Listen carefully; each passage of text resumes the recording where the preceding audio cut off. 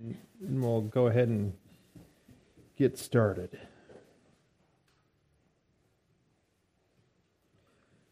Dear Heavenly Father, we thank you for gathering us together this morning. I thank you for your word that is a lamp to our feet and a light to our path. And I just pray that we would walk in that light each moment of our lives as we navigate our way through this world that is so dark and deceptive. We thank you that we have the truth in your word and that Jesus Christ is the truth who offers salvation to us through trusting in his shed blood. And I just thank you for that salvation. I thank you for the spiritual blessings that we have in Christ, and just pray that you would be with our time this morning, that it would be honoring and pleasing to you. We pray in Jesus' name. Amen. All right, so this morning we will go ahead and get started with a few articles that are very timely for our Revelation study. At any rate, doesn't completely go with Proverbs exactly perfectly, but it pretty close to perfectly goes together with Revelation 17 and 18. In our study of Babylon and the coming world government. This one really isn't an article so much as it is a, what would you call it, kind of like a blog post or an essay of sorts, right from the United Nations website. The website is unglobalcompact.org if you want to look it up. They wrote this on March 15th of 2022. And I've heard this term, transformational governance. I don't know, perhaps you have as well, and had sort of a vague idea of what it actually is, but wouldn't have been able to exactly define what it is. So this is something that we all need to be aware of that's going on in the world today. And it's not like it just started in 2020 when Joe Biden was installed into office. This has been going on for quite a long time. And we, however, are privileged, I think, to, it sure seems like, at any rate, the prophecies of the Bible are coming together right before our eyes. To say that it's stage setting is rather obvious. I mean, we are. It would seem we're getting very close to the curtain going up on this whole thing, as is evidenced by this term, transformational governance, and the object of the United Nations in general. So here's what they have to say in defining transformational governance for us. In the face of converging crises, including COVID-19, keep all these crises in mind here, COVID-19, climate change, economic uncertainty, social inequality, and rising disinformation, UN Secretary General Antonio Guterres has called for a reimagined social contract to address the world's most pressing challenges. Business has an important role to play by promoting ethical leadership and building trust between public and private institutions, and in these institutions by civil society. Through transformational governance, this vision can be translated into business action. Now, one of the points that's important to realize is that our left-wing media likes to characterize anybody right of center. Well, that's not necessarily true. Okay, anybody that's more than a centrist right person as a fascist, as a Nazi. And that is a misnomer that we need to understand, that fascism is like extreme right on the political spectrum. That is not true. That is a false idea that is purported by people on the left. Fascism is the coming together of business and government to essentially control the people. That's always the goal of governments in general. Evil governments, at any rate, is to control the people. And the best way, perhaps, to control people is to control what they buy, if they can even sell anything. But it is for business and government to come together and be able to control people. So notice again what he says. Business has an important role to play in furthering this UN agenda. And the UN, the United Nations, is the ultimate government. Article goes on. In recent years, there has been a dramatic increase in public support for laws requiring companies to work for a better society. Did you know that? Did you realize that there's been this dramatic call for businesses to improve society? And increasing expectations for CEOs to speak up and act on a broad range of issues. Transformational governance provides a framework to address these rising stakeholder and shareholder expectations by adopting a broader approach to the G governance of in ESG. That's another acronym that we need to goes right hand in hand with this idea of transformational governance. ESG, environmental social governance, is what that stands for. So there you have it. There is the coming together of religion and state, and they're going to use the climate to do it. The environment, environmental, social, there's your religion.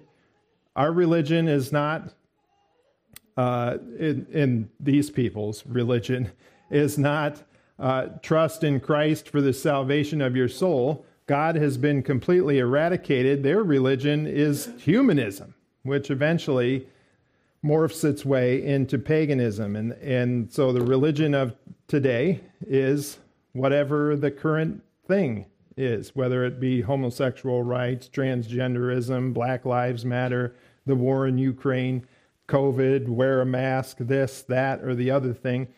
It's that building that better society. So did you ever wonder why companies, quote unquote, go woke? Here you have it. And it goes on from here. Transformational governance is a principles-based philosophy, not a new legal concept. Yeah, we don't want to have ourselves be governed by laws. We want to be governed by philosophy, right? That calls on business to be more accountable, ethical, inclusive, and transparent to drive responsible business conduct, improve ESG performance, and strengthen public institutions, laws, and system. This means fostering a culture of integrity, fairness, and inclusion beyond legal formality. So there you go again. This is laws. That's so 2000. We don't need laws anymore. We just need this philosophy, and we're just so beyond actual laws. Asking not just what is legal, but what is right. Peace, justice, and strong institutions are essential elements of governance that bind business to the communities in which they operate and serve. Businesses being peace, justice, and strong institutions. So this is going to promote trust between private and public institutions and trust in those institutions by civil society. This framework was informed by 14 country consultations and interviews with more than 60 business leaders, leading to commitments by 1,300 CEOs from 100 plus countries in a statement from business leaders for renewed global cooperation. The coming together, the merging of business and government with social issues kind of being the religion, if you will. So think of Revelation 17, and we have obviously a government that it has control over people. We haven't really gotten to the economic aspects of it. We'll see more of that in Revelation 18. But we have seen in Revelation already total control over the economy. If you don't have the mark of the beast, you can't buy or sell. And that means complete control over business and the economy. And, oh, by the way, we'll throw in religion as well, all merged into one, well, just use the biblical term, beast, that devours the entire world. I'm not saying that this is it, that the tribulation will start tomorrow. I'm saying the world is headed on a bullet train into this, and the framework is already here for this to happen. Working with partners across business, the UN system, civil society, and academia, businesses will be guided to adopt a holistic approach to transformational governance. By 2024, we aim to develop this emerging concept by encouraging as many UN Global Compact participant companies to take action on this treaty that they have, both internally and externally, engage in thought leadership on transformational governance connected to corporate, sustainable, and global governance, demonstrate bold leadership on strengthening global cooperation and inclusive multilateralism. So why do businesses do all of the things that they are doing? Well, the folks that fund them are giving them the money and saying, have a COVID vaccine policy, make your employees wear pronoun badges, make them wear rainbow flags, or you don't get the money. And so they're sort of forced to do this in a way. I think a lot of them want to do it. But here's a couple examples for you of this very thing, this very kind of subtle coming together of the businesses following what these government agencies, UN agencies, and the people who are funding them are telling them what to do. And this is from, is it Russia Times, Russia Today? Russia Today is the article, is the news source. This is Russia Today, just straight propaganda from, depending on who you're asking. However, they do have some pretty good information about various topics that we certainly don't see here in America. This article is dated September 28th. Airline bans gender-neutral uniforms on World Cup flight. So if you're not aware, the soccer World Cup, I think, starts today, maybe, in Qatar, which is in the Middle East, which, they're not super friendly, to say the least, to the homosexual, transgenderism, all of those kinds of things. So this is Virgin Atlantic is the airline. They're based in England, and they have a policy where essentially the crew members can wear whatever uniform they want to wear.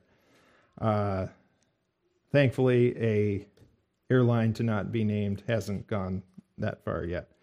Virgin Atlantic reversed its gender-neutral uniform policy for cabin crew flying the England team to the World Cup in Qatar, although the squad still flew aboard the airline's gay pride jet. Cross-dressing will only be allowed on flights to more accepting countries, the airline said. England's squad touched down in Doha on Tuesday on a specially chartered Virgin Atlantic flight from Birmingham. For this one-off flight, the airline told several British media outlets that it suspended its gender identity policy and instructed crew members to dress in the appropriate uniform for their gender. So that I found that language kind of interesting. So you admit that there's an appropriate uniform for their gender, but Virgin Atlantic updated its gender identity policy in September, allowing male flight attendants to wear female uniforms and vice versa. Staff were also given the option of wearing pronoun badges and subjected to mandatory inclusivity training, according to a press release. So they're just simply implementing what the UN in their transformational governance idea is telling them to do. Despite the policy walkback, the England team still flew to Doha aboard the Rainbow, an Airbus A350, which is a gigantic airplane bearing the image of a flying man in rainbow-colored sneakers holding a Union Jack. Oh, I don't have a picture of that. I should have got one of those. The UK is not the only country bringing a pro-LGBT message in Qatar, with the U.S. modifying its team crest to incorporate the colors of the gay pride flag. So there you have the United States for article number 3, I guess, this morning. November 14th, 2022, this one is. The USA reveals LGBT-themed crest ahead of FIFA World Cup. The United States men's national team crest has been temporarily redesigned from its prior red, white, and blue colors to instead incorporate a rainbow design in a move designed to show solidarity with LGBT issues ahead of the FIFA World Cup in Qatar. However, the new crest won't be displayed on the team's jerseys, but rather at its training facility at Al Gharafa SC Stadium in Ar Rayyan. Yes, the tournament does kick off today, and that's all we have for that. But that makes my heart hurt seeing that personally. It's very unfortunate that we're going down this road. I guess not completely surprising, but it fits exactly with, there isn't an exception in Revelation. All the countries of the world except the United States go against Israel and or in fact join in this war against God that we'll probably get to next time in Revelation. No, it's everybody. We have the tendency in America maybe to like to think that we are the exception, but unfortunately we are not. And so, we see these things happening. We see this transformational governance, and it just seems like, yeah, this is happening, and it certainly matches with Revelation, and we can so easily, I guess I'll speak for myself, I can so easily be overwhelmed by this and just kind of think, well, what's the point? What are we supposed to do? How can I possibly stop this from happening when it's becoming more and more obvious that it's not going to stop? It's only getting worse. Whoever is in office, things didn't take a dramatic U-turn in terms of the morality of the country and the continuation down this road when in 2016, when Trump was elected, we didn't reverse course, and now all of a sudden we're a godly nation, and we want nothing to do with this. It sort of just seemed to progress. The world certainly progressed down this line. So, and now, of course, it's monumentally worse. So what's the point? How do we stop this? And I think the answer is that, well, we're not going to stop it, unfortunately, for us and the world. We can certainly delay it. I think it's still very important to participate in government, to participate in elections and these kinds of things. And if you can run for office, do it and make a difference, particularly at the local and state level, certainly. But for little old you and me, I think that's the point. I think that's always been the point, even from the time of Paul and Christ and the apostles. We're on the same earth, on the same path, and God doesn't want us to be earthlings. He wants us to be heavenly minded, and we should count it a privilege to be living in a world that it's so obviously on this path and on this track, because it makes our duty as Christians even more obvious in the things that we should be doing, raising our children for the Lord, being a light in this dark world, giving the gospel to people, discipling people. That's what we need to be about in the face of this unstoppable move towards one world government. And so with that, let's get into Proverbs for a few minutes anyway. Maybe we'll make it through another one of our slides in this section of Proverbs chapter 2, verses 9 through 22, a very important proverb, the blessing of obedience, part 2. And last time we looked at this idea of discernment and discretion entering into the heart of the believer, if you will. Proverbs 1 through 8, essentially saying that if you go to the Lord for wisdom, He will give it to you, is the essential message. Proverbs 2:9, then you will discern righteousness and justice and equity and every good course.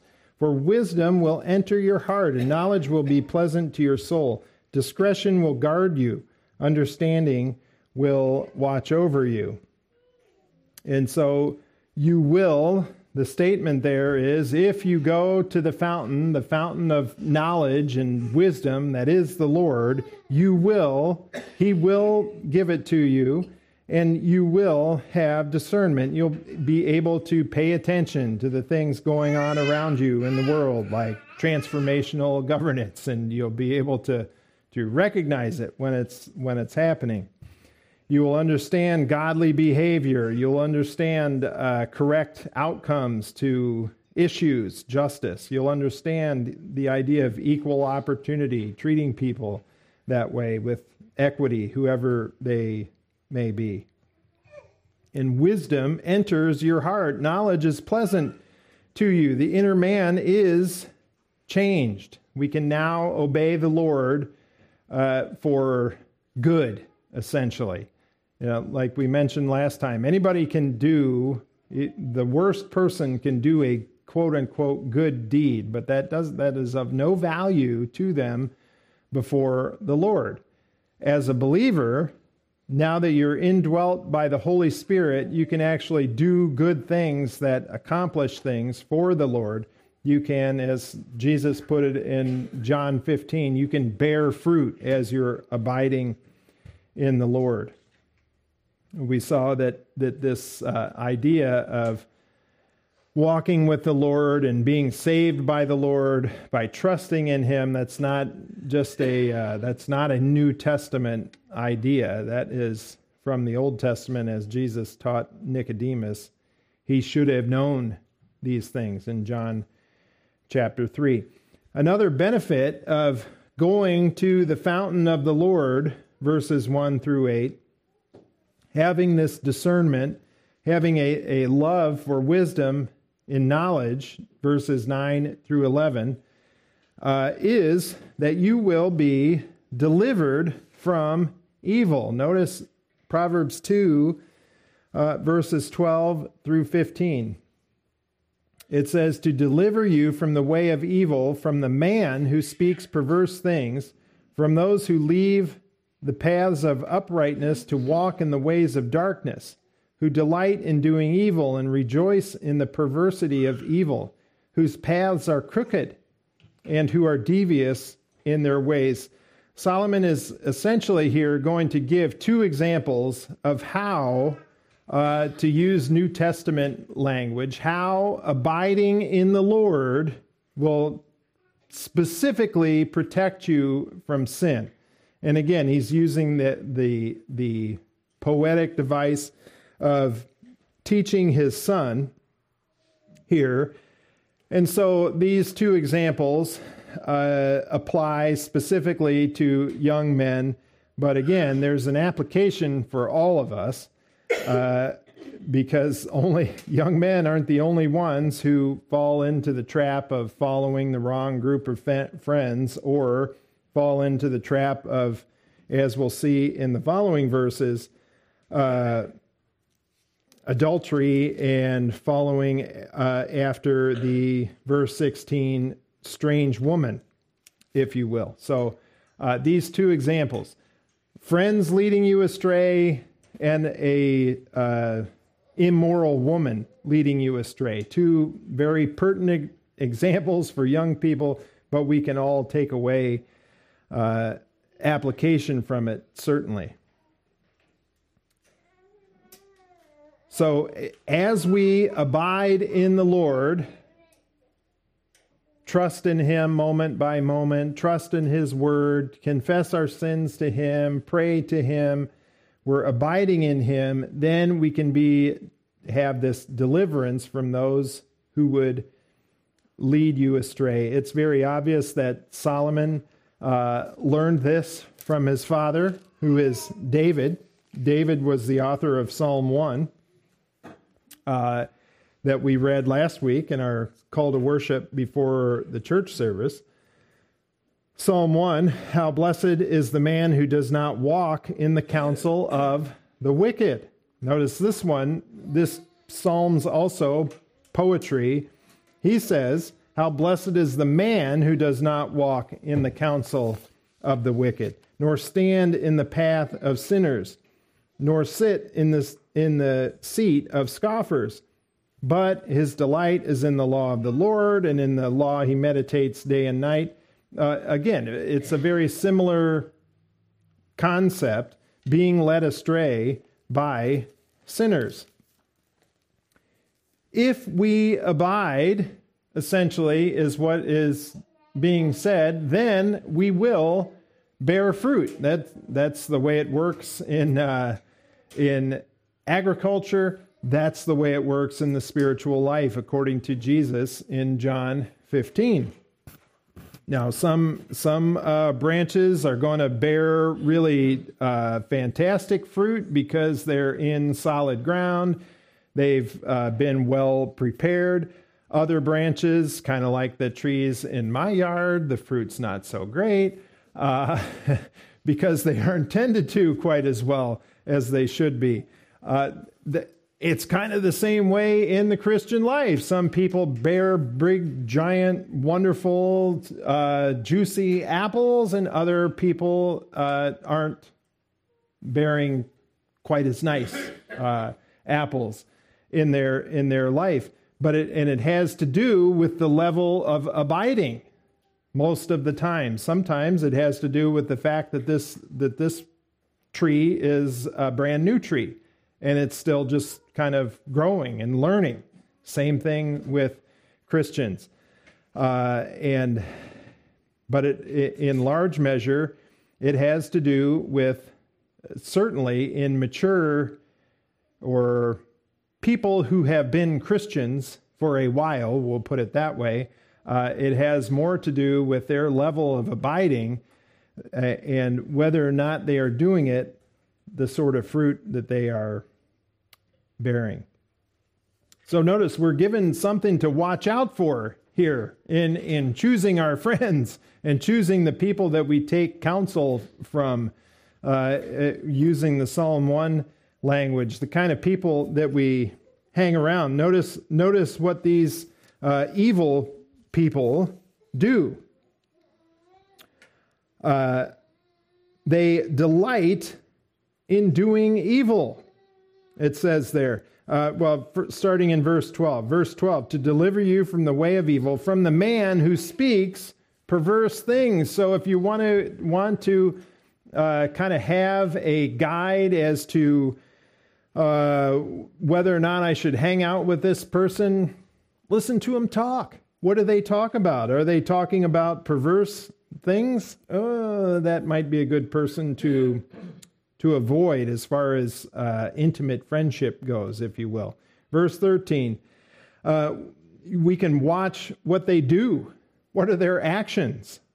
Verse 13, it will deliver us from those who leave the paths of uprightness to walk in the way of darkness. Well, that's sort of obvious. Is this person doing things that are ungodly, immoral? We ought to avoid them. Again, in terms of friendship and intimate friendship, we don't necessarily have to shun them. You could be a witness to that person if you have the opportunity. But these people also delight in doing evil. They rejoice in the perversity of evil. Pay attention to what makes these people happy. What are they joking about? What are they, if we're at work on Monday morning, what do they talk about they did all through the weekend? And are they laughing and joking about things that are obviously immoral? So that gives us a good indication of whether or not we ought to be hanging out with these people, if you will. And also, by the way, don't be like that. Another application for us. Not only avoid those people, but don't be like them. Notice also that not only are we delivered from those who would lead us astray, evil men, but we're also delivered from the strange woman in this regard. Verse 16, to deliver you from the strange woman, from the adulteress who flatters with her words, that leaves the companion of her youth and forgets the covenant of her God. For her house sinks down to death, and her tracks lead to the dead. None who go to her return again, nor do they reach the paths of life. So, and we'll leave it there with that. That's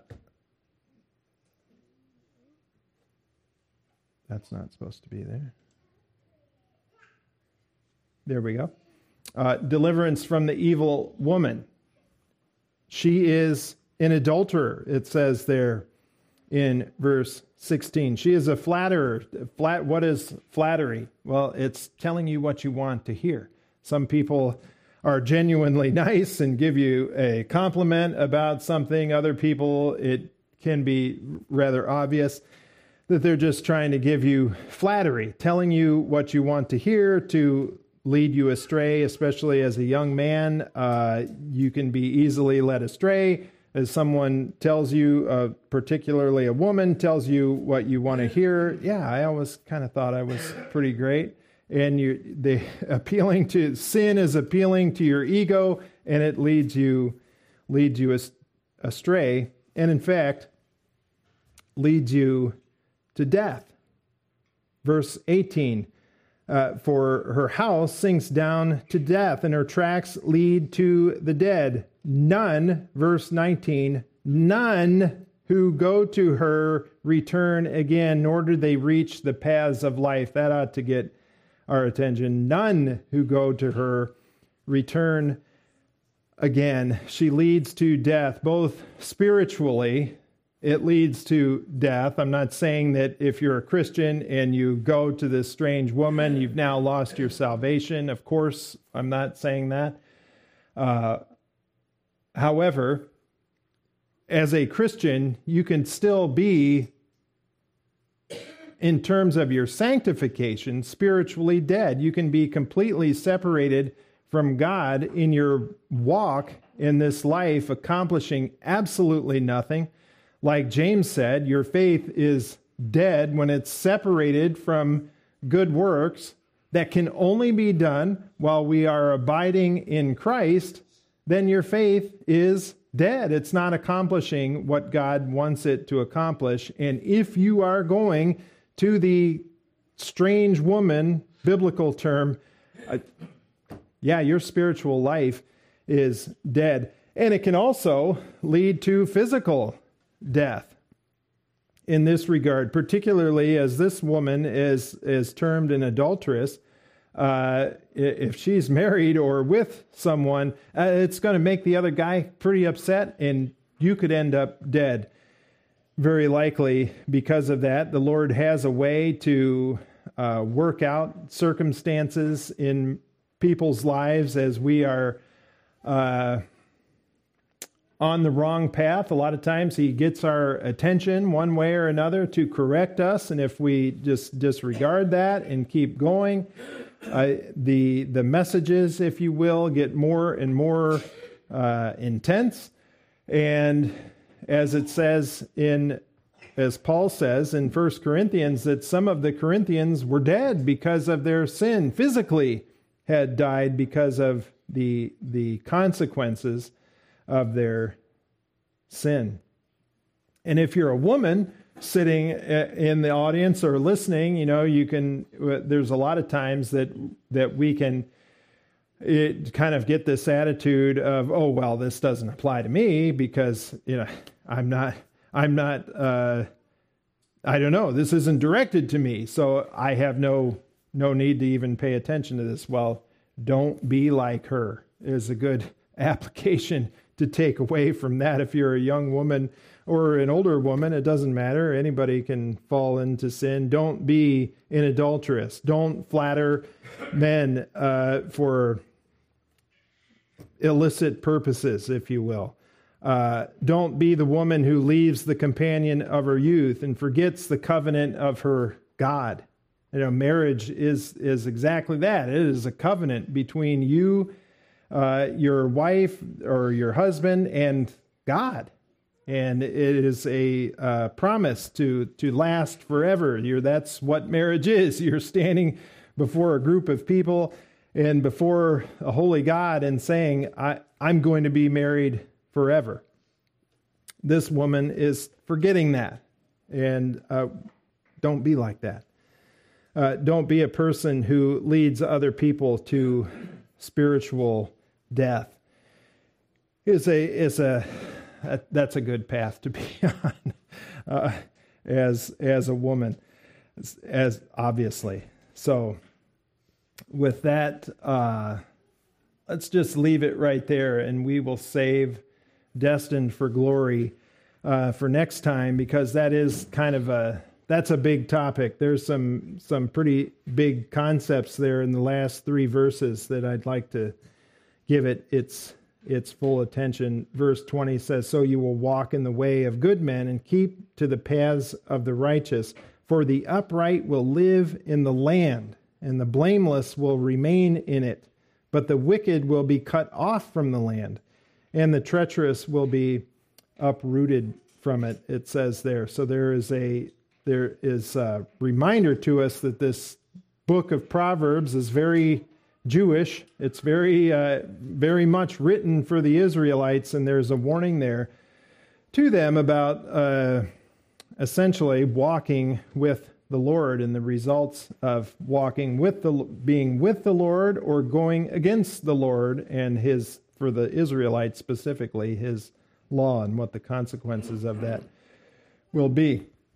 And so we'll spend some time in that next time. Let's go to the Lord in prayer. Dear Heavenly Father, we thank you for this book of Proverbs that is so very relevant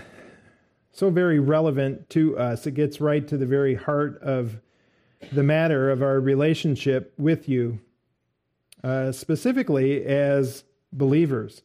And I just pray that you would be with each one of us as we walk through this world. I pray that you would help us to remember these things. I pray that you would help us to remember to go to you and to your word as the well of knowledge and wisdom for us, and we just thank you that you will deliver it to us. I pray that you would help us to abide in you, remind us of these truths every moment of the day, because our minds are easily distracted and perhaps even as a consequence of living in this time that we do, our attention spans are even shorter now than they used to be. And I just pray that you would help us to be fully concentrated on you and your word as we go through this world, and just help us to abide in you and bear fruit for you. We pray in Jesus' name. Amen.